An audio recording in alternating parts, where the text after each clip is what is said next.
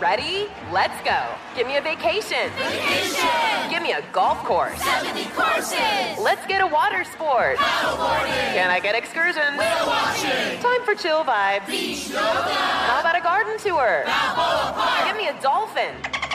What's that spell? San Diego! If you're happy and you know it, San Diego is the place to show it. Book your trip at sandiego.org.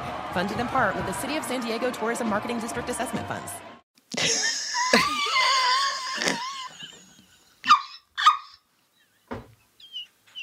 I'm so through with you. I don't even know if we can play that. We can't play that. You can't include that. From Luminary, this is Here to Slay, the Black feminist, book-loving podcast of your dreams. I am Tressie McMillan Cottom. And I am Roxanne Gay, and we both read and write books. We do. We do. On Here to Slay, Tressie and I talk about what's on our minds. Politics when we have to, race because we live in America, and culture because we all consume it. That's it. We like to talk about books and music and TV and all the media, really. And when we are done talking amongst ourselves, as we do, we bring on someone else to talk to, someone interesting, someone fascinating. Women, usually. Yeah. Black women, almost always. But we talk to Black men now and again. They're because, cute. yes, they have their merits. In any case, we talk to people in the arts, politics, media, people who are getting shit done. Yeah. Hey, girl. Hey. Hey, Roxanne. So I think that you should be tired. Let me tell you why I think you should be tired. I am tired. On the day that we're recording, I think the royal drama has been going on now for 3 days. And my friend, you have kept up with it, stroke for stroke, detail for detail, turn for turn. I, of course, forgot it was even happening. So there's a tale of our friendship. But catch us up. Where are we in the drama? Oh, it's a lot. You know, I actually am not a royal watcher. I don't care. They're rich white people and Meghan, and they're going to be all right. Yeah. But there is something about the Meghan Markle story that interests me. And I think it's because she's a Black woman and because I think most Black women knew, girl, you don't know what you're getting into at all. And so I was very curious to see what she would have to say, because it seems really drastic to just peace out on the royal family. So but does it though? Once we think about well, now I know why like they peaced out. Yeah. And you know, however terrible you thought the royal family was, they're way worse. They're just way worse. And it's not merely the family members themselves, it's the bureaucracy around them. The people, and I've recently started watching The Crown unrelated to this. And the people who work for the Crown are intense and they take it seriously. And long story short, the biggest revelations, at least for me, and they're not surprising, but still when you hear them said out loud, you think, damn. Meghan was dealing with suicidal ideation and she asked for help and they wouldn't give it to her. They were like, no. And before Archie was born, there was speculation about how dark he would be. Which, can I just say one little quick thing? I always think this piece is important because it cracks me up. Meghan Markle has, for her entire career as an actress, played white. Yep. And in fact, I remember the moment when she was in the USA Network show Suits, when people were discovering she was Black. Like, I remember it crystal clear. Yep. She has successfully played white at least as long as Harry has.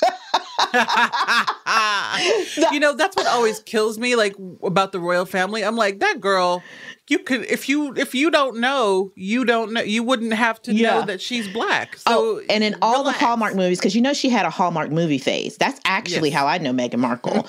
And in every single one, Meghan Markle is Italian at best. Like, that's as dark as she plays in this universe. So it is hilarious to me that there would be conversation about how dark her child would be.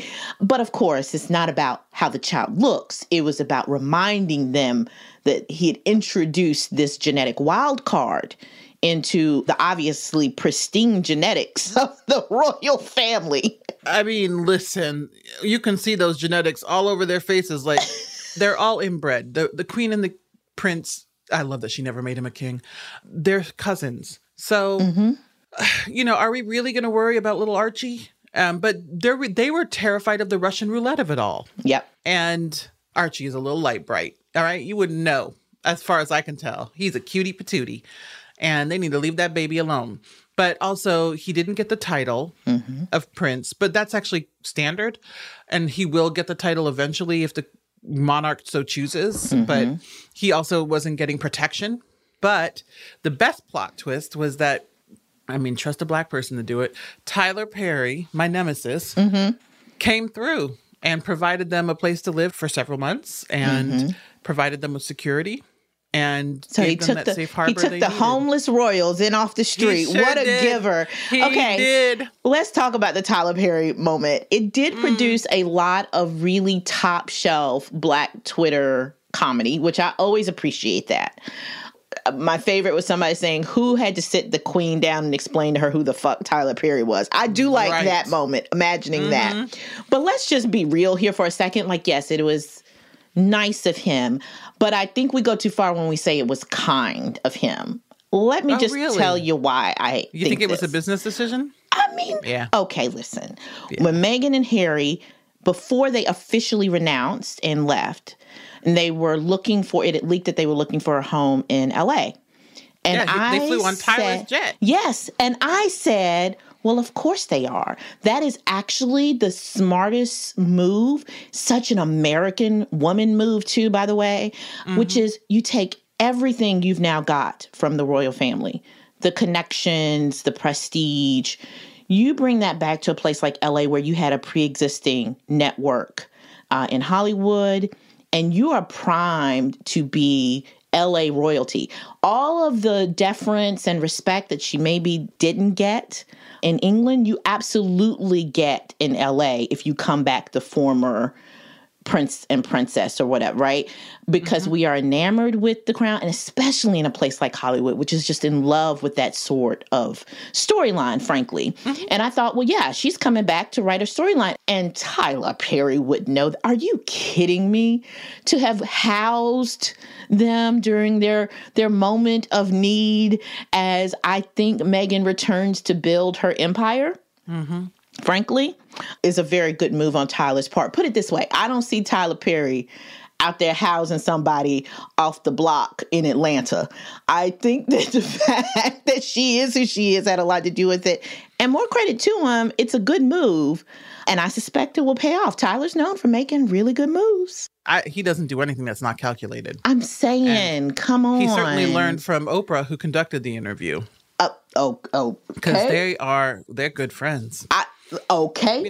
What did we say last week? Crackheads don't marry non-crackheads. Correct. Oh, okay. Oh, yeah, because Oprah made like $7 to $9 million on this interview, at least for the United States distribution, and she made oodles more for the international distribution. And I respect it. I respect the hustle. Yes, it is business.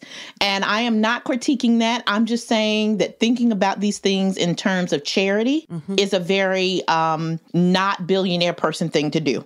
Like those of us who are not billionaires would go, oh, that's so nice. Boo-boo, you. I don't think billionaires are known for being. No. One thing I'm learning about rich people is that they're always going to make money. Whether they're breathing, sleeping, talking, walking, they're going to make money. That's what they do. Yeah. And, it's going to be interesting to see the fallout. I think that the royal family, they tried to, launch that ridiculous HR investigation against Meghan when, I'm sorry. But she doesn't even work there anymore. Right. I was like, I've watched The Crown. I know those people have treated people like shit well before. And the thing is, I don't think that it's ever okay to treat people poorly, especially when you have such power over them. But I don't believe for a second that she was this tyrannical bully. And even if she was, she would have been right at home. It wouldn't have been doing what they taught her to do. Exactly. That's the weird thing. If you are a tyrannical bully in the royal family, you are acting royal, frankly. Absolutely. I don't think they anticipated how popular she is. Yeah. Even though that was part of why they tried to push her out, because they were afraid of Diana happening all over again. And then it did. They really underestimated her. And I think a lot of people underestimated her. Yeah, that's the thing. Now let's talk about that. What I saw in that interview was a calculated move. Girl, I looked at Miss Thing's face. Yes, I looked at Miss Thing's face about 10 minutes or so in after they'd done all of the, oh, so glad to be in, oh, yes, and I remember. Okay, once they got that out of the way and Miss Thing was executing her plan, I said, oh, okay. This is not a woman who has let life happen to her, if you know what I'm saying. Correct. And I don't think that necessarily has to be a bad thing, but I've been thinking a lot lately about, women and ambition and how it manifests. That is an ambitious woman who has what it takes, I think, to fulfill and execute on her ambitions. The Crown made it easy for her to do.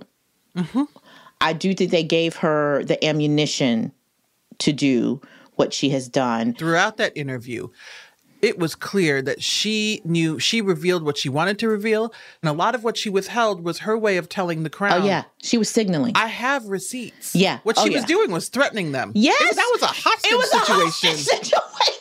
I was just like, oh, shit. I wasn't, the gossip part, whatever. I was intrigued by the hostage situation. Yes. Because she was letting them know, I have emails. Yes, she was. Listen, Miss Thing has tape. I don't care what anybody says. Oh, she absolutely That's has tape. Not a woman who didn't walk into a situation and was like, okay, I see what this is. And good for her, though. Yeah. Good for her. Yeah. And I think Dariah has her hands all over that, too. That's a black mama preparing her child. So can we just talk about this for a minute? Because, I consider one of my areas of expertise to be black mothers. As a person who has a black mother, capital B, capital M. Amen. Amen. Okay. Listen, her mother is a black mother, capital B, capital M. And I knew it from the moment. When she was right up there at the wedding in her little outfit right next to her child, I was like, yep. The way she was sitting up there like one Miss Vivian would do. Oh, yes. Absolutely. I knew exactly. Like, this is my wedding. Thank you. I knew exactly what that whole situation was. And let me tell you what they were really saying about, everybody's doing a very literal read of the comment about being afraid of what color Archie is going to be. There is that literal read, which is, yes, it was just straight up colorism and anti-blackness. But let me tell you why I think it was probably said. That's not a comment they would have made had Meghan Markle's parents' racial identities been reversed. If her father was black and her mother was white, right? This is a very different conversation. They were commenting not only on his literal color, but what they think is going to be his cultural inheritance from Meghan because her mother is black. And her mother is deeply involved in her life. Yes. Yeah. I'm telling you, that is as much about the fear of the fact that Meghan, no matter what she looked like, had been raised by a mother, and we all assume that you have the racial identity of your mother. That's just how it goes. I'll even apply it to myself. I grew up with a Haitian American mother, so there's a lot I may not know about Black American culture, but I can get down as a Haitian woman. Don't worry, it's gonna be all right. Yeah. I think that when Meghan met Harry and fell in love, and I do believe they do love each other. Frankly, I think that's when she leaned into her blackness. Oh, yeah. She was oh, no, now's the time. And here we are with this interview, and now the Crown is on their heels. And I think that this was their way of pushing to get the financial support that I would need is a stretch. They think they deserve. Let's put it that way. They think they deserve. Right. And, I will say, I don't think anyone deserves the wealth of the Crown. And so it'll be interesting to see what happens next. What it did remind me of is our desire for escapism. As we are coming out of, many people feel like we're coming out of some of the darkness of not only the Trump presidency, although that casts a pretty big shadow. People are starting to get the vaccine, as we've talked about. People are seeing their parents become vaccinated. There is the sense that, we may be turning a corner in many places in the country. We are sort of reaching either a plateau or the decline of new COVID cases. I don't know. I think people were feeling a little bit more open to escapism. And that show was one of the first that I have experienced in a while that captured that sort of public energy. of like, finally we get to talk about something else, which is why I think we're so interested. So even if you aren't interested in the royal family aspect, I think it was this great moment of escapism. And that's the kind of moment we are probably turning the corner on as we, reemerge from our bubbles, maybe. Throughout the thing, I just thought if everyone involved in this situation had just read a little bit more, some of this could have been avoided. I'm not trying to be funny. You could have just read the Regency romance novels and I think had a better sense of what the royal family experience if you don't would want be to like. read them, just like check out Bridgerton. Right? It's a version. That is so true. If Meghan had watched The Crown, like one of the things, and I don't know if I believe her on this point or not, it felt a little, she like didn't do any research into the royal family. She didn't do her Googles at all to know like that you have to curtsy before the queen. I just like, have you never seen television? I'm rolling my eyes. That was Meghan performing White Innocence for an audience. You know that? Golly gee, wow. Okay, I never believed that about anyone. I refuse to believe that sentient adults are walking around and they don't Google people. It's wild to me. And so, reading is fundamental, friends, because again, if you had read, you might have known that you should do your Googles. And not only that, there are all these books out there now about race and Regency and the royal family. Everybody being stunned about the extent of the racism and how brutal the racism is. I'm like, have you not read your Beverly Jenkins? Well, what do you think is going to happen? And speaking of reading, which we always like to be speaking of, I know my favorite subject. In a previous episode, Jasmine Guillory was talking to us about her reluctance to read and engage with serious fiction during this pandemic, or the piranha, as I like to call it. Have you been able to read for pleasure at all? And what kinds of things are you reading for pleasure? I know what you're reading for writing, because you talked about reading around a topic in your essay piece, which I really enjoyed. Thank you, my I'm friend. writing a chapter on research for my book, I just thought, I'm just going to photocopy this. Oh, thank you, girl. By Tressie. You know what? I go back and forth. So, like, I can usually read through anything. So I remember Jasmine saying that, and I think I even said, I don't really have that problem. I do have an attention span problem sometimes when there's a lot going on. And so I tend to read shorter stuff. So like speaking to some of our previous guests, so Jericho was on and he was saying, listen, poetry is the literature of the moment because everybody's attention span is so shortened because of the times. So like I do find myself moving between genre a lot over the pandemic, or the Priyanka, as I like to call it.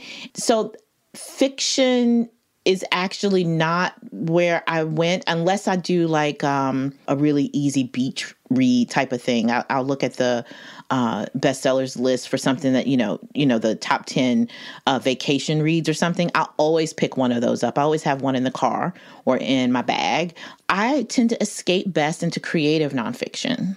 Oh, really? Yeah. I'm the exact opposite. Yeah. It surprises people, but I actually don't read nonfiction. That's okay. I don't. I just don't like it. Uh-huh. I read it for work. I read it for research. So when I sit down for fun, I don't want to read about reality. I don't. Yeah.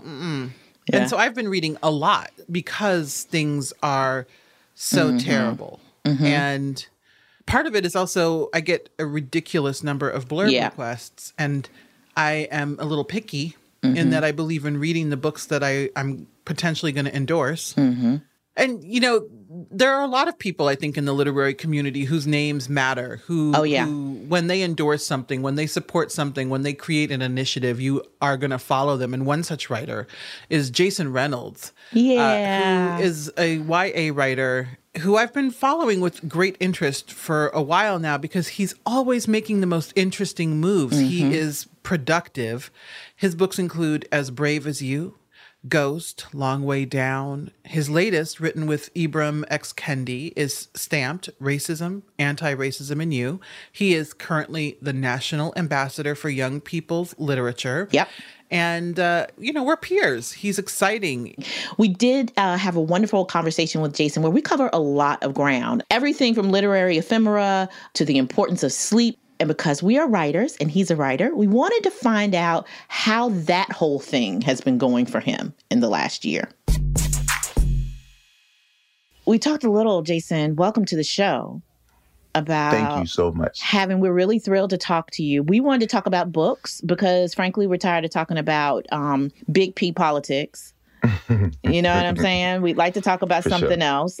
So normally this time of year, if how I know of like your life and schedule from social media, and so usually you would have been out on the road these days. Right.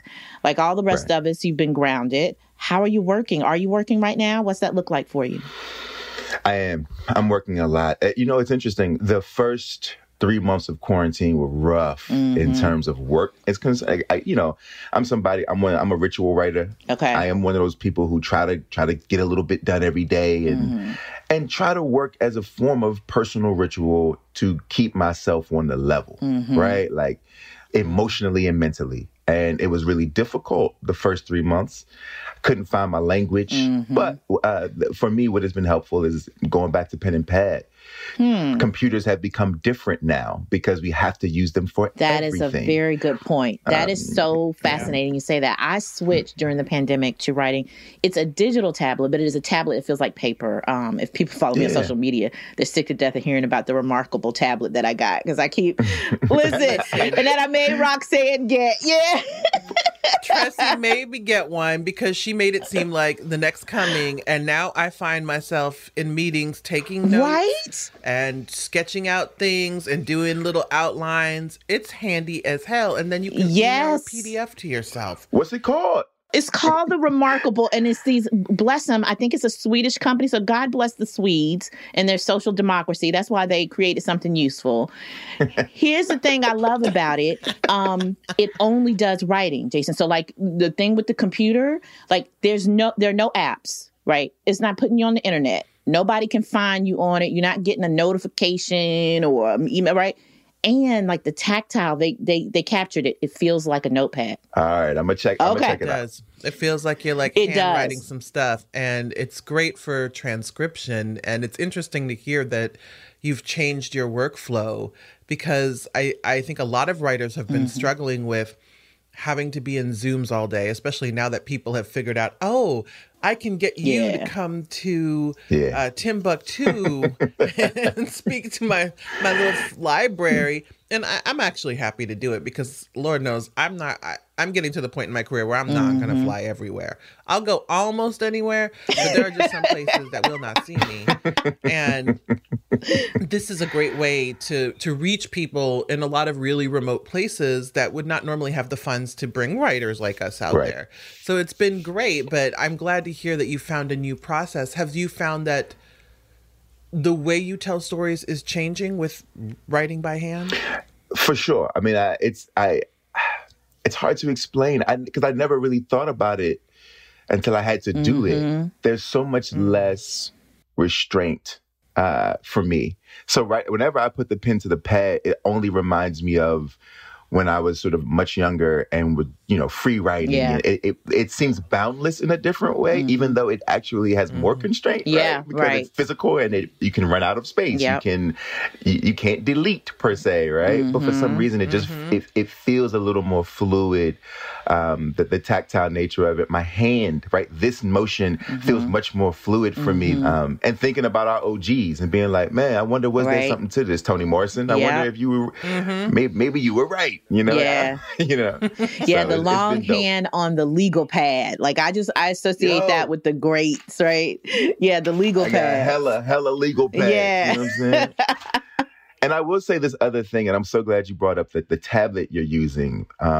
Because I'm also I'm a nerd in lots of ways. And one of the ways that I really kind of nerd out is thinking about us and our contemporaries and our time and how we won't really have much archive. I think of this all the time. Oh my goodness. So yes, Jason. So one of the things that I loved about this was, admittedly, the way I can write has changed a lot over the last couple of years as my resources have changed. And so I'm always really transparent that, I now have a research assistant and she does a lot of what I just would have done for myself, have always done for myself, translating all the notes, transcriptions and all of that. But still being able to send her my notes. And one of the things we do is we turn it into a material culture. She prints them out and we put them in binders. And it's useful for me to look at the movement of my thoughts over time as I was, reading new text. But all of that stuff that would have been ephemeral now feels really solid.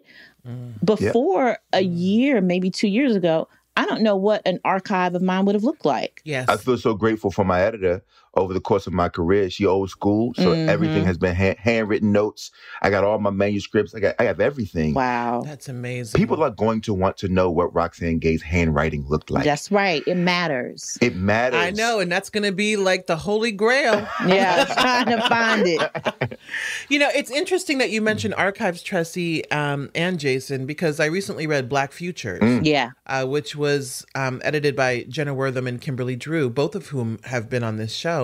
And a lot of it is about archive and how do we archive the digital age. And it has gotten me thinking about my archive because a couple libraries have said, can we have your archives? And I'm like, I don't know what to give you other than a couple little emails. Yeah. I don't do shit by hand. And, I think a lot of writers like us are thinking like, what is our archive? How do we leave something behind? Yeah. What kinds of things do you want to include? Oh, because I've been thinking about this for so long, and because I grew up with a mom who is like, she's one of these people who are like, everything matters, everything counts, right? Like, and so I had the kind of mom who's like, I'm gonna save these dirty sneakers of yours because one day somebody gonna pay me $1 million for these sneakers. That's so sweet because my mama threw all my stuff out. I get on her about this all the time. My mother threw all my stuff out. She was so not sentimental. So I'm so envious. She got my whole life. My mother has my entire life, right? And so early on, I started thinking about this. And so I started writing handwritten letters to people.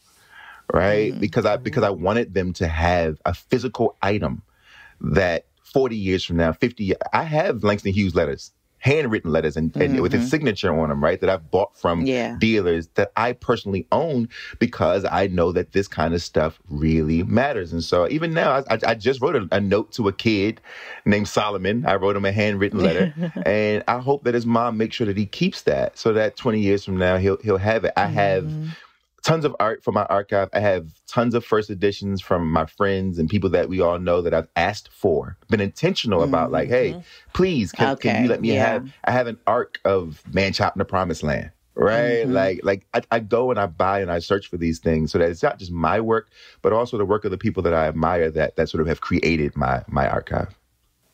Oh, no, that's really super thoughtful. I have not thought about my friends' work in that way, and I'm going to have to reflect on why I haven't. Yeah. We're super lucky. We should be keeping each other's archives, too. I saw a picture of Jackie Woodson years ago, a young Jacqueline Woodson.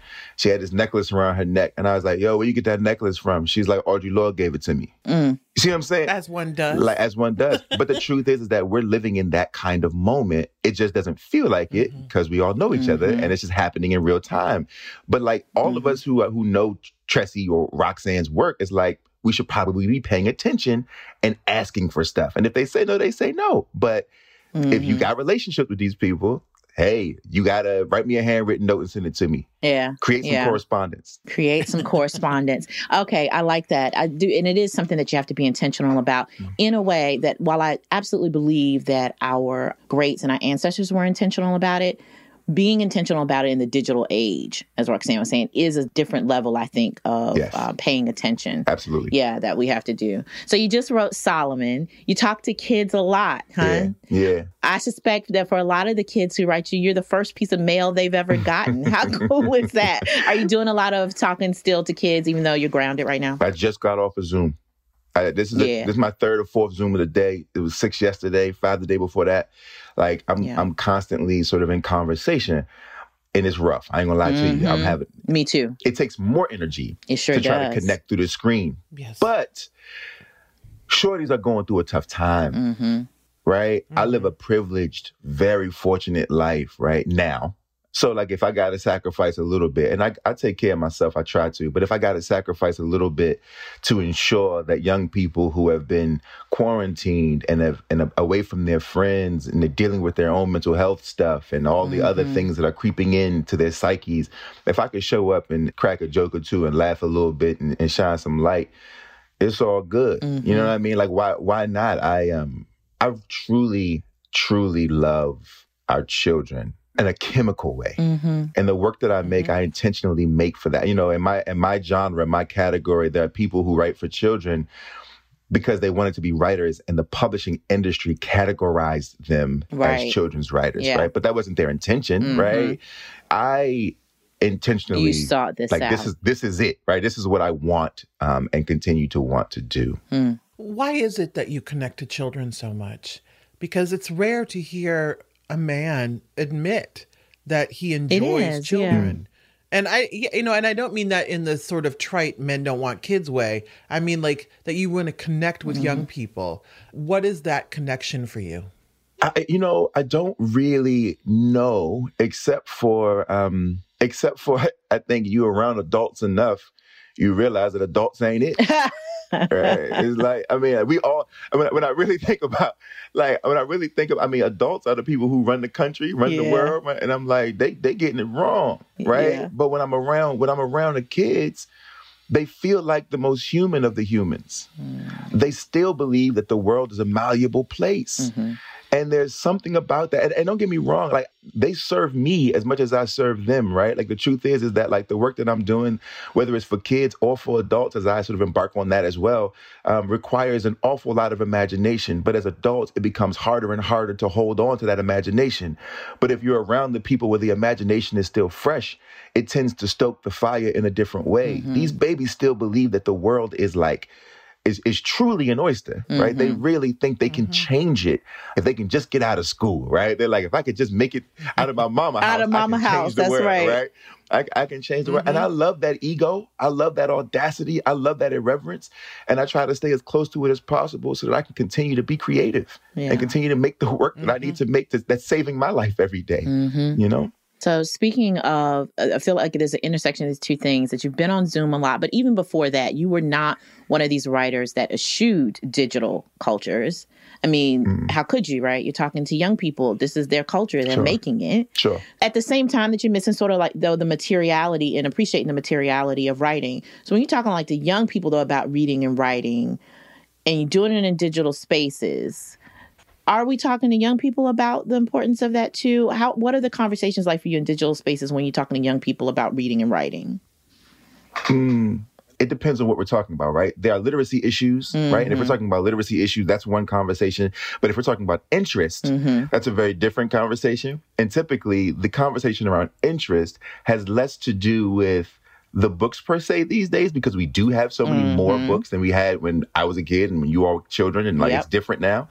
It has more to do with who exactly is talking to them, right? Okay. And so what we never talk about is representation as it pertains to the person who is offering the book. So it's like anybody can tell a young person, yo, you got to go read. But if they don't trust you, what does it matter that you telling them that? Gotcha. If they don't know you, if they don't, right? And so these conversations I'm having are actually all pretty easy conversations because they've already bought into me. It's the way that I felt about Tupac as a kid. It's like, I didn't care. He could have sold candles. And I'd have been like, hey, Ma, we got to go get these Tupac candles because I don't. And it's like, you don't burn candles. Don't matter. I believe Tupac, so I believe I'm probably going to need these candles for something, right? That's my whole method. It's human. It's about humanity, right? I need you to sort of trust me and know that I really love you. I love you, right? And I want you to be able to feel that and know that immediately so that when I'm asking you or talking to you about the importance of reading in a non-didactic way, you might just believe I'm telling you the truth. Plus, I come from what you come from. I've been there already. I struggled with reading. I ain't get on until I was almost 18 years old when it came to reading. Right, yeah. I love this about your story. First of all, that it's true for more people than we admit to. So there's also about you owning it. Yeah. And I've seen you own it in circles where it's one thing to own that on the internet and say that. Let's be real. It's another thing to even say it maybe out in everyday life. I've seen you say this in literary circles, though. Yeah, but you own that story. Listen, ultimately, I got one speed. It's the speed of me. I ain't worried about what nobody think about me, right? Yeah. Ultimately, and this is what I appreciate, honestly, about the two of you, actually, is that, like, it is what it is. Everybody who has heard of you all or who has been in your space or have listened to you all knows is exactly what it is. Like what I'm telling you is what it is, right? Yeah. And it don't matter if I'm in front of my mama or if I'm in front of the Obamas. My story is my own. It's the most expensive thing I have. Yeah. I ain't finna make myself small because I'm scared of your judgment. You can't do what I've done and you ain't been where I've been. I ain't worried about you. Speak. Yes, you can't do what I do. If you could, you would have done it. You would have done it. Make another hole. Yeah.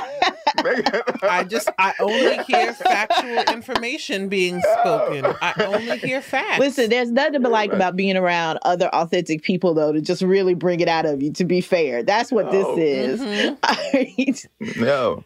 Make another hole. Jason, one of the things that I know you're doing as part of this sort of reaching people on this, on a really authentic level and just being, this is what it is that you are now the National Ambassador for Young People's Literature. Yeah. That's right. And you have this grab the mic, tell your story. And you also created a YouTube offshoot called Write, Write, Write. What kinds of things do you hope to do with this as you expand the role and really get into it? Because we know you want to encourage young people to read and create and tell their stories. Do you have ambitions beyond that? Well, when it comes to the ambassadorship, it's still a pretty new thing. I'm the 7th ambassador. I'm the 7th ambassador. It's dope, right? And for those listening who don't know what it is, it's basically, it's a part of the laureate system, right? It's basically, we know what the poet laureate is. And so this is the laureate for children's literature, basically. And what are my plans or what are my thoughts about it beyond this? Honestly, to be completely honest with you, Roxanne, like this gig and this appointment is what I was already doing, and it's what I'm gonna be doing when it's over. This is what I do, right? My goal hasn't necessarily changed because I think that a bigger goal isn't necessary if the goal at hand can be carried out consistently, right? Then it in essence by default becomes bigger as the results become bigger, right? And so I just want to continue to stay the course and figuring out creative ways to get young folks excited and involved with reading and engaged with language, and not necessarily literature as much as literacy, which I deem to be more important, and validating the internal story, right? If you have a story that you're comfortable with owning, then it's much easier. It can become much easier, or at least a little less daunting, for you to engage with the story outside of yourself. That's my whole thing. I don't think people realize that we still have some serious, like really physical divides between kids and books, because we think we're in an information age, right? And we're all awash in words. This is a discourse society now. If you speak and you exist, right? Because you've got all these channels where you can speak, you can do storytelling, but getting books in kids' hands is still a real practical thing. Which you do a lot of. Can you put in concrete terms for us and for our audience what that looks like on the ground? I don't know what the book deficits that exist, I guess, like how hard it is to get books into kids' hands. It's tough. I mean, and it's tough in every single facet, whether you're talking about the school system, the politics behind education in this country are. It's criminal. Yeah, it is. Right? Yes. It is criminal. And then I think about the library system, and it depends on where you are. I mean, you go out to Ohio, library system rocking. I just read an article about that library like a week ago. It's in one of the magazines, but they were saying that the library system in Ohio is phenomenal. Rocking. It's off the chain. It's about 6 years ago, I spoke at the Ohio Librarians Association, and I'm bungling the name, but they are intense. And I mean that in the best way. Yeah. I had a wonderful time at the conference. It's robust. It's robust. And they are particularly good at reaching rural communities and people in the cities. And they're very diverse, and they really care about reaching people who don't often get the attention of libraries and the intent to include books that they might want to read. Yes. Yeah. Ohio's a model. Ohio is a model. I mean, in the children's literature world, behind closed doors, they'll say listen, your book work in Ohio, your book work in Texas, you successful. You're successful. Yeah. Because they control those library systems control the destiny of children's literature, of children's writers. That's fascinating. I knew about Texas as the epicenter of textbooks. So because they got the most schools. They got the most schools. And so they dictate what all the rest of the school districts do. So I knew that about Texas. For whatever reason, Ohio has never pierced my awareness. Popping. Yeah. It's popping. But you think about that, but then you think about other places. I mean, I've been all over the country. I've been to all the scary places. And you go to some libraries and it's like they're piecing together, right? It's like books from 60 years ago. They're doing the best they can to hold on to, or they can't get anyone in the library because there's nothing in the library to come and rent, or the library is too far away from where people actually live. And so how am I going to get to the library if I don't have the necessary transportation? And so what I've been doing over the course of over the years of being in this game is I just been buying books. I just be, you just do it. Like my whole thing is like, I can't do it all, but I could do something. Yeah. So so every year, a couple times a year, you buy a couple class sets. You buy, if you got a little extra, give a little extra, right? And so I feel lucky and fortunate, and I'm not a religious man, and because I'm not a religious man, I gotta figure out ways to tithe. Right? Yeah, this is sort of the way that this is my 10% or 20%, and I give it back. I did the thing over last year November where I bought out all the books in DC, right? Yes, I remember hearing that when it happened, and I thought, oh man, that's something so simple but so important. And we should have. Why didn't we think about this sooner? Oh, I thought it was great. Thank you, and I'm hoping that moving forward, I hope a lot of us do it. Like it's like if you got like, it don't even take nothing, right? And the truth is that we don't talk about sort of those of us who do have a little more. We won't talk about it. Sometimes I be wanting to be like, hey, nudge, nudge. You got a little extra. Just buy out the books. Yeah. It ain't no big deal. And let the people go and get what they've been wanting to get but can't get because they ain't got the $30 or the $25 to get anything extra. So, first of all, that is so Black of you. I just think the way he just said, I know. I was like, when you did this, I was like, I know. It's just clearly I'm lonely. I miss Black people, but that just felt good to me. It just felt good. And so we are all Love Fest here with Jacqueline Woodson again. I want to shout her out. I have a small library. It's named for my grandmother, a collection at a church that I support, and I didn't put a public call out. I think I said something on Twitter. Maybe this is 2 years ago. I was soliciting authors because the library at the church is focused on the kids in the church. I said, give me some authors, you guys, with some things we need to go buy, because we were just putting together Amazon list and we're just going to buy them and drop them off. Maybe about 2 weeks after that, they called me from the church and said, we've got some mail here for you. I was like, mail? I don't even go to church. I just, somebody sent me something to church. And it was 6 boxes of books from Jacqueline. Man. Yeah. No. She a real one. Oh, yeah. I'm not surprised. Neither am I. Yeah, I started crying. Yep. That'll do it for me. That was it. Yeah. So she can call me from the highway and I'm going to come. Absolutely. Yeah. Whatever she needs. She's been an amazing support system for so many of us. Yeah. And same for you. If you're ever on the side of the highway, I got you. And I might call you. It might happen. Yeah. Just consider us your Black feminist AAA. For the record. So what are you reading right now? Anything popping off for you, Jason? You know what? I just got this yesterday. This is the Kink joint. Yeah. Oh, that's Kink, an anthology of erotic stories about BDSM. I've heard of it. Yeah, Ara Kwan's book. I'm a little familiar with it, I guess. Are you in this joint? You probably did. Look your name right there. Yeah, I just got the Kink joint yesterday, and I'm gonna get into that and see what it's talking about. I'm just curious and interested, and honestly, I'm working on a short story, a piece of erotica for an anthology. So I'm trying to find my footing, right? Yeah. I'm like, let me read some stuff because I don't want to make a fool. Because men write sex terribly. Well, yeah. And I'm not going to tell you why y'all write it terribly, but I think we could. I think because you. I think it's a reflection. Yes, I was going to say, you're drawing on what you know. But yeah, no, can I just say, writing sex is very hard. It's just something that I admire about people actually who can do it very well.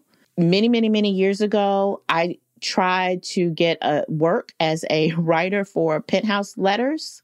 Because they was this is early days of internet, and it was like paying a ton of money. It's like $500 a letter or something. But you had to send in samples, and I will never forget. You want to talk about breaking my heart? They sent it back to me and was like, yeah, no, this is horrible. I was like, I am not good enough to write letters to Penthouse. I don't think we have enough respect for how difficult it is to write good erotica. Yeah. Which is why I'm going to study it before I write the short story. I'm like, let me get my anais nin. Let me get everything I need to like try to learn how to do this in a way that still feels sophisticated. Yeah. So, because you're working on an adult novel, right? I am. What is it? Okay. So I am interested in epigenetics, right? Which is, I don't know if it's true. I don't know if it's factual, but I'm curious about the theory around it. And because I'm so curious about epigenetics, as we've gone through centuries of trauma, and specifically over the last 60 years, 70 years, as it pertains to sort of police violence and lynching and all of the things that has happened to our folks, I often wonder, what would it be like? Like, what does that look like 100 years from now, 200 years from now? Could there be a child born mouthless? Could there be a child born with holes already in its body? If evolution and epigenetics is a real thing, right? Like, will trauma eventually show itself externally, right? Will it chemically rearrange us, genetically sort of transform us? And what does that look like if that is the case? And so I just been thinking, for years I've been thinking about a story about a mouthless boy. So how do we show voice, quote unquote, I hate the word voicelessness, but because I don't think it's not a thing. But how do we show the attempt to strip someone of their voice physically? And so I'm writing about a boy who was mouthless, who is no longer mouthless, and he's telling the story to his son. And it's really just a conversation around Black folks are oftentimes good with each other. I grew up with a kid named Lenny. He was a schizophrenic. Well, he was a man named Lenny. He was a schizophrenic. We loved him. Yeah, we had a guy in the neighborhood too. Yeah. We loved him, and he was safe. Yep. And he was protected. Right. Yep. It was when people outside of our community came into the community that he was suddenly a threat and threatened. And I say that to say that even though I'm writing about a mouthless child, that child is not a victim in my story. Right. The child lives in basically what we would like, almost like an imagining of the Gullah Islands, right? He lives sort of on an island, like a small town with a bunch of people who are totally fine with him. They know, and he's not oppressed. He's chilling. Like he's fine. He's a normal kid. But this happens to be one of those places like Montauk, like the Hamptons, where the summertime, the white folks come to take part in the culture of the locals. And then his life is very different during those months. And that's sort of what the tale is all about. And so I'm working on it. It's coming. Good. I'm excited. I love this idea. For Black folks who have done any sort of academic study in Black folks and trauma and all of that. I have been to some very interesting conferences over my professional life about Black trauma and epigenetics. It's basically like, do we inherit ancestral trauma? And does it show? So the fascinating thing is it all depends on what you consider traumatic. Like the fact that all Black people have high blood pressure. The only thing we can really come up with is the fact that white people exist is why we have high blood pressure, right? Like there's no other. So that's an inheritance of a type, right? That we've clearly, our bodies have responded to. It's reshaped how our bodies work. So to think about if you do 20 years, if I can't breathe, do we develop gills? Exactly. Yeah. Like, what is the what's the predisposition? Like, what happens, right? And then the subplot of this story that I'm most excited about is that how do you feed a mouthless child? Oh. And so the way that this boy is being sustained is through the stories of his parents, right? So the way that we've all sustained, right? Yeah. Like I am being sustained through the stories of my mother and my grandmother and my great grandmother. The complicated part is that some of those stories are really difficult to swallow, and that's sort of like the underlying theme of this child's life is that the stories sustain him, and the person who is telling that story, where those stories live, are also being eaten alive by it. And it's really, just like a exercise in writing about my own father, who I lost recently, and thinking about the way cancer works. That's really what this is really about, and how whiteness is a cancer, and how you can tackle cancer and you can even beat cancer, but it always lives inside and eventually will eat you up. It will. It's interesting to think about, and I'm so sorry about the loss of your father. Yes. Oh, it's all good. I appreciate that. My mom has cancer, and it's been, you read about cancer, you see people, you hear stories, but until you see it up close, it's so it's so visceral, it's so brutal, it's relentless, it does not give a damn. And for Black people, because they never bother to research anything about us, you know, Black people die at disproportionate rates. Look at poor Chadwick Boseman. And so it's interesting to think about, you know, like cancer and these ideas of genetic inheritance and racism and COVID. The Black body is subjected to quite a lot, and the medical establishment does not care. So I'm intrigued to see like how that plays out in fiction. I think especially since COVID, I think a lot of us are thinking more about Blackness and our bodies and health and the ways in which we might be more vulnerable simply because of the toll of Blackness. Yeah. What I've been thinking about lately in terms of this whole conversation, sleep. Oh, sleep. Yeah. I am obsessed right now with studying sleep and its effects on who we are and our bodies, our health, on everything about us, right? Because I also think so many of us, you know, we live in this like, you know, supremacy and all these things. What they also do is convince us, which is what our parents told us and our grandparents told us, that you got to work twice as hard. You got to work 3 times as hard, right? You got to make sure that you burn in the midnight oil, right? You work, they sleep. This, that, and the third. You sleep when you're dead. All this stuff. My daddy told me this. You know what I'm saying? Hey, do it while you're young. Right? Do it while you're young. That's right. You rest when you're old. That's it. The rest when you're old. And I'm like, I don't even know how to sleep. Yeah. Right? And now I've learned all this stuff where I'm like, oh, sleeplessness is killing me. Yeah. Especially, I got to tell you, Jason, especially Black men. Every Black man that I have known intimately has had a sleep disorder. And I'm serious. Where I will say to them, when do do you sleep? When do you sleep? Like, I think the intersection, I mean, it's hard for all Black folk, but I do think there's something particular about masculinity and Blackness that manifests as a hyper, hypervigilance, a hyper awakeness. Black men have trouble sleeping, and I have to dig into this. I just bought a Sleep Number bed. It's the most exciting thing. I am hyped. I love it. I would love to know how that Sleep Number bed is for you, because we have a nice bed here in LA, but in New York, our bed is tragic. I mean, I was trying to replace the mattress we had here, and so I thought I was buying it again, and it turns out the mattress we have here, which is just like a beauty rest, it's not special, but it's good.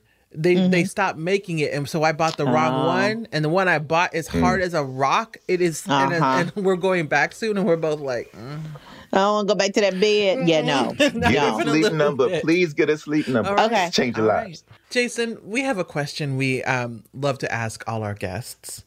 And that question is, how can we, meaning Tressie and I, our listeners, the show, how can we help you do you? Oh, that's a good question. And the answer is, for me at least, just keep doing, y'all. I'm so inspired. I'm glad I had this time so I could tell you something I've been wanting to tell you for a long time, Roxanne. And what that is people really sleep on Untamed State. It's a masterpiece. Thank you. It's a masterpiece. I would agree. And I know everybody knows you as like an essayist and all of those things, critic, all the things, the social commentary, social critic, all that. Look, An Untamed State is a masterpiece. Oh. It's a masterpiece. I tell everybody, just Jason, read it. You are going to be in my heart for the rest of my life, because fiction is my first love, and fiction is frankly what I'm better at. And nobody knows and nobody cares. And that's okay. It's fine because I love it. I do it for me.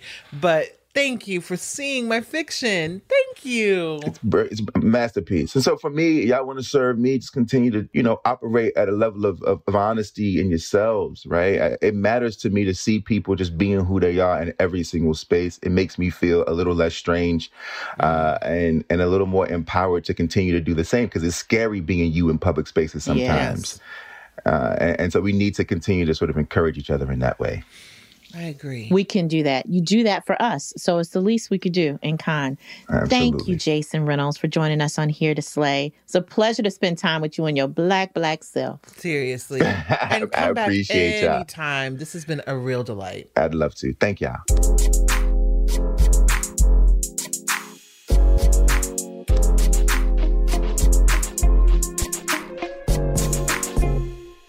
That was fun. And he he really just walks the walk, and I really admire that. And it's so brilliant to see men too doing some of the work of community keeping. So often in professions, women have to do that. Jason, one of the things I like, I feel like it's a very sort of feminist praxis he has. He shouts people out. He lifts other people up. He is not afraid of his emotional response to work. He gives people their flowers. He builds community among readers, especially young readers and young readers of color. And so I would have thought that's like the work that women usually do in the field. It really is. And it's interesting to see how specific he is. Like he names names, which means he's doing the work. Yeah. And we need that kind of docent anytime. I mean, it's so nice to have that. But I think this past year in particular, having someone like Jason out in the profession doing that work is so important, where one, there really has been a growth in the number of books by and for Black artists and Black readers.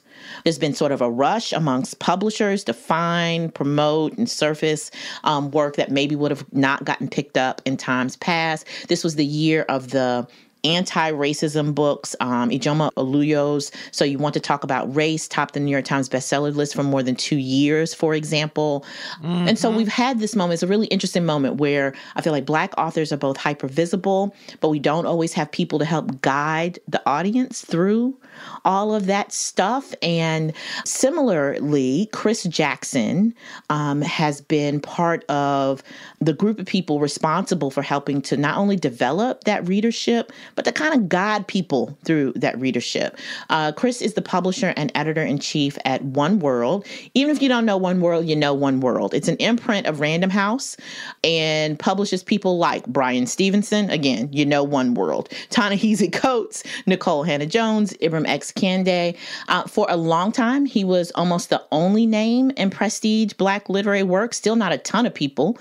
We spoke with him at the end of 2020 because we wanted to get his perspective on everything that had happened in publishing over the last year. You know, there has been more change, I would say, this year in publishing than, maybe in my lifetime in terms of trying to address issues around racial equity in publishing. But the thing that I think created the change was that there were younger people who came in and instead of just complaining about it, actually organized around it. You saw walkouts, around first the Woody Allen book, then, people who were complaining about American Dirt, and then finally a mass walkout, both in sort of, I guess, sympathy with the Black Lives Matter protests that were going on, but also as a way of really announcing, like, this is enough, like, it's enough. It's really great to see publishing stepping up in this way because, there's so much that publishing could and should be doing that it's time. Yes, it's enough. Like, start putting your ass on the line and start doing something. This idea that, there's nothing we can do is ridiculous, especially when they publish books like, and, I'm all for publish whatever. As a writer, I have to support the First Amendment, but American Dirt, it's not that book shouldn't have been published. It's that you could have published far better books about the same topics that were better written, better conceived, and more interesting. American Dirt on just a craft level was a bad book. Yeah. And when publishers ignore craft for the marketing storyline, it is always a really clear signal to the audience about what they value and what matters.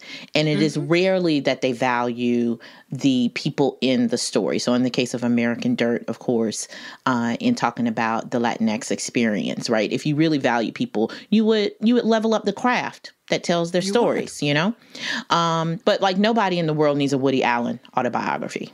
Listen, they prioritize his work. And we've talked about this a lot. Yeah. The valorization of the artist over their actions. Yeah. And which is not something that all writers get, by the way. We don't get that extension of courtesy. Chris also talked about what happened in 2020 as a moment when we started to get away from having just one Black writer in the spotlight. Even what happened over the summer with the bestseller list, where you had 5 and 7 and 10 writers, like even thinking about when we published Between the World and Me 5 years ago versus now. So, that book went straight to number 1, sold a ton of copies, and that became like the only book that a lot of people read. And now we see 5 years later, there is no one book. I mean, lots of people read White Fragility, but then everything else too, like The Bluest Eye got back on the bestseller list. Hood Feminism's on the bestseller list, and Ibram Kendi was on the bestseller list, and The Color of Money, a history of housing segregation. Like, it was a wonderful range of things. But more than that, it's also within the industry, I think more people are being brought in more senior positions of influence. Speaking of people in more senior places, we've had many of them on the show over the past year. Lisa Lucas. There's a lot of movement in senior editorial and publishing roles at all of the major houses, I think, as people, it's been sort of a mad rush to make relationships with Black creators. But there has been movement among the publishers themselves from the editorial level on up. I think the interesting thing is that publishing is part of the reason why it's such a slow-moving, hidebound industry is just that. Like, it hasn't looked like the country. It hasn't pulled from the true talent pool of the country or the true diversity of worldviews and opinions and ways of seeing books and readers and audiences. And that's created a conservative and monolithic, monocultural industries. It's been very bracing, I think, for people in the industry to suddenly see people coming from other places and bringing other kinds of energy. You know what's interesting about publishing, Tressie, and I think about this a lot because in feminism, we have a lot of conversations about how if women were in power, things would be different. But publishing is one of those fields where, to a point, women are in power. Women run publishing, and we replicate the power structures that have oppressed us. And it's surprising that publishing isn't more dynamic, but I think it proves that women are not the promised land. Yeah. And like every other industry, publishing is extraordinarily slow to change. That culture is so deeply embedded with ideas of what literature is, what it can be, who can represent the world as we live in it. And so one of the interesting things Chris talked about was the kinds of books that he wants to publish, and hopefully more people in publishing will actually listen. I think there's so many things that I've certainly been focused on, particularly around race, but maybe at the expense of understanding workers' rights or things around disability rights or things around whatever other things that I think have also had these explosions of like awareness. But I would like something that felt like a synthesis of what this moment has produced so that we could use it almost as the Bible for what we do next. I don't know, Roxanne, if I am as hopeful as Chris is that these things have shifted and changed. I am excited about new forms of publishing. Some things that you and I even are like experimenting with, new ways of speaking to readers and distributing. I think as much as it is about changing the people in the roles, it is probably also exerting pressure through new forms of publication and distribution and audience building among readers. And I think if all of those things kind of coalesce, I get a little bit more hopeful. And that is our show for this week. Tressie and I and our entire production team are taking a few weeks off, so look for a new episode of Here to Slay on Tuesday, April 6th. If you don't already, please follow us and let us know what you're thinking about the show and our amazing guests on Twitter and Instagram and Gmail at HEAR to Slay. From Luminary, Here to Slay is executive produced by us, Roxanne Gay and Tressie McMillan Cottom. Our senior producer is Curtis Fox. Our producer is Catherine Finaloza. Production support from Lauren Garcia and Caitlin Adams. Our interns are Allie McPherson and Asoki Samuel. And the dog that you hear in the background from time to time is the animal that now rules Roxanne's life. Hi, Maximus. He's so cute, though. I'm not even sure he's real. He doesn't look real. There are times when I look at him and I'm like, that's just a teddy bear. Thank you. I'm not even that teddy bear sure. demon better get out of my house. I'm Katya Adler, host of The Global Story. Over the last 25 years, I've covered conflicts in the Middle East, political and economic crises in Europe, drug cartels in Mexico. Now I'm covering the stories behind the news all over the world in conversation with those who break it. Join me Monday to Friday to find out what's happening, why, and what it all means. Follow The Global Story from the BBC wherever you listen to podcasts.